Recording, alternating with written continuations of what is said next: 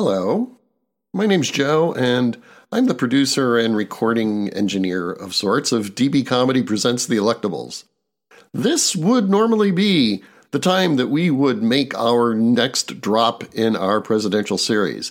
And for those of you that have been keeping up, you know the next president is a biggie, Abe Lincoln. In fact, he's so big and so important that we're doing 2 episodes. So we're going to hold the first episode for a week from now. And then we'll have the second episode 1 week later. So you're going to get a back-to-back Abe Lincoln doozy before we go on to Andrew Johnson. Now, we are super appreciative and super happy that you continue to listen to us. So as a reward, we're going to give you a little bonus. 2 special discussions of Lincoln with a trio of Abe Lincoln historians. Our in-house historians, Dr. Chelsea Denote and James McCrae, and a special guest historian, Dr. Matthew Norman, who is a specialist in the Civil War and Reconstruction at the University of Cincinnati. You'll hear all 3 of them, as well as a bonus sketch just for listening today. So stick around, listen to those, and after you're done listening to this mini episode, why don't you take some time and go back to some of our other episodes? We do have 15 presidents and special episodes on inaugurations and pandemics. And by the way, if you like what you'll hear, please like us, give us stars, subscribe, and tell your friends. Let's make the algorithms happy. Enjoy! Hey, James and Chelsea, has Michigan tried to claim any piece of Lincoln yet? Our thing here in Michigan is that we're the birthplace of the Republican Party. Under the Oaks in Jackson, Michigan. You're telling people that? Well, this was the good Republican Party. This was the Republican Party that Abe Lincoln helped co-found, I do believe, that eventually opposed slavery. It sounds like you've got a story about that, James. And other than many other places also claim to be the birthplace of the Republican Party. Well, Matt, I actually want to go back a little bit. Well, actually, Chelsea wanted to say. Sorry. Oh, no, I was just going to say that the Henry Ford in Dearborn, Michigan has a reconstructed courthouse that Lincoln once was in. And that's literally what the sign says. Like he once was there. Once was there. And of course... and also the chair he was assassinated in. Yep. Oh, wow. Claim to fame. Oh, very nice. The actual chair or just a reproduction? Real chair. Real blood. Yeah. Wow. That's see, we couldn't even get that for the Springfield Lincoln Presidential Library. We just have a reconstruction. All you have is like a dubious hat. A dubious hat and like a weird reconstruction of the booth from Ford's Theater, with a mannequin of John Wilkes Booth, and for some reason they translated Sic Semper Tyrannis. Oh, so he says it in English? Yeah, so like they have like a big poster on the wall where it's like John Wilkes Booth's famous saying, "Thus always to tyrants." And I'm like, that's. But he said it in Latin. He did that on purpose. This also seems more like an exhibit to John Wilkes Booth than to Lincoln. Troubling. Better-looking mannequin. And I was just going to mention that Chelsea and I used to walk our dogs in a park here in Chicago. That was one of the hotels, I believe, lodges that he stayed at during his tour of Illinois during the Lincoln Douglas debates. Yes, Coda is very afraid of the young Lincoln statue. He's far too large. It's big, which is far big. too large.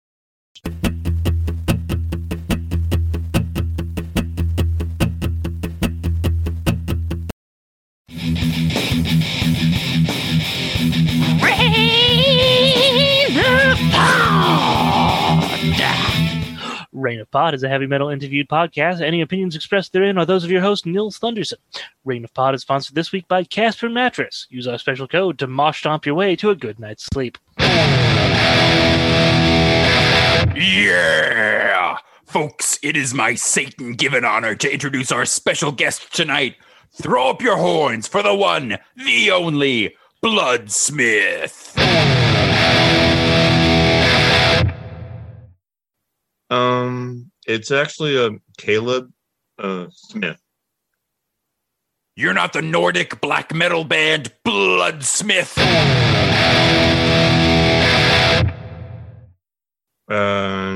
No, I don't even know what that means, actually. I'm Abraham Lincoln, Secretary of the Interior.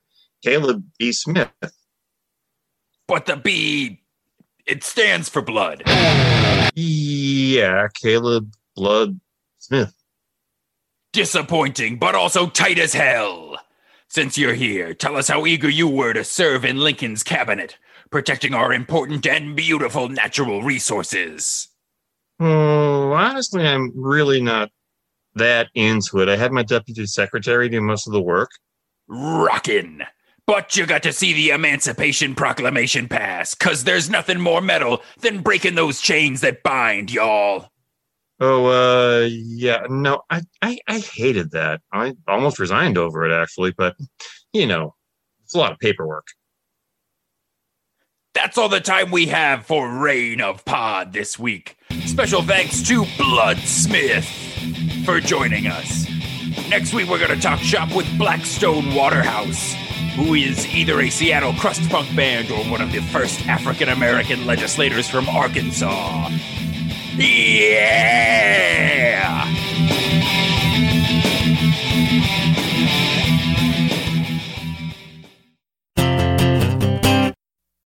This is jumping ahead a little bit, but one of the really interesting stories I want to explore when we explore the post-Lincoln Republicans is the transition of the Republican Party from a very interventionist economic agenda in the 1860s version of the Republican Party to the much more laissez-faire and much more kind of the grasp of injury or industry around the throat of the Republican Party in the 1870s and 1880s, I think is a really interesting, although I am going to argue inevitable transition for the Republican Party.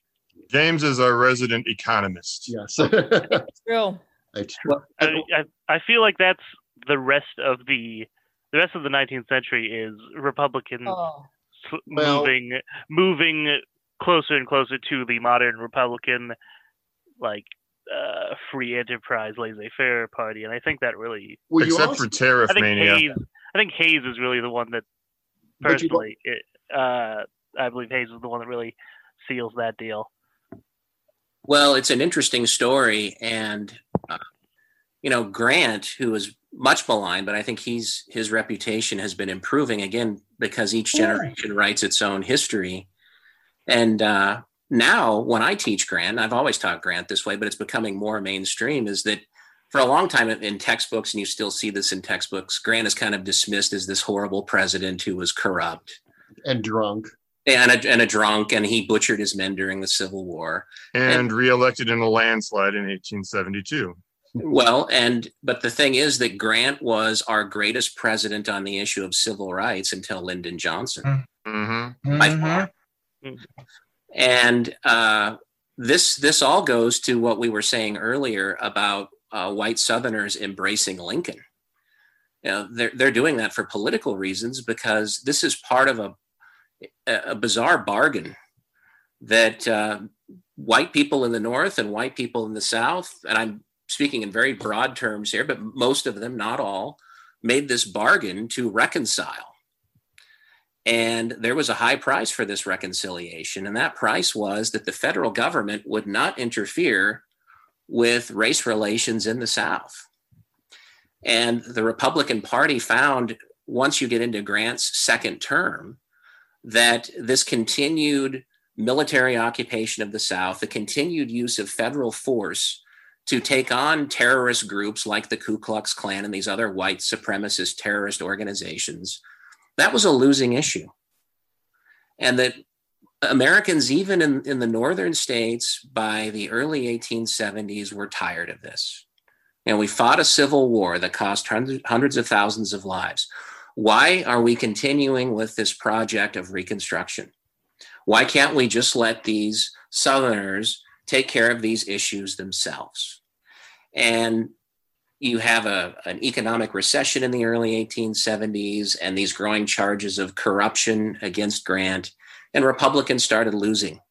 And they lost control of Congress for the first time since the start of the Civil War in the 1874 elections. And that's, I think, when you start to see at least some of them really shifting, although some had even broken away to run against Grant in 1872. And there were Democrats at the end of the Civil War who said, well, with the ratification of the 13th Amendment, I guess the Republican Party is going to go away. What issues do they have left? Well, they had Reconstruction. But then when you have the ratification of the 14th Amendment and then the 15th Amendment in 1870, there were even a lot of old hardcore abolitionists who said, well, our work is done. The 15th Amendment has been ratified. There's nothing left to do. DB Comedy presents The Electables. This mini episode was produced by Gina Bucola, Sandy Bykowski, Joseph Fedorko, Sylvia Mann, Paul Moulton, Patrick J. Riley, and Tommy Spears.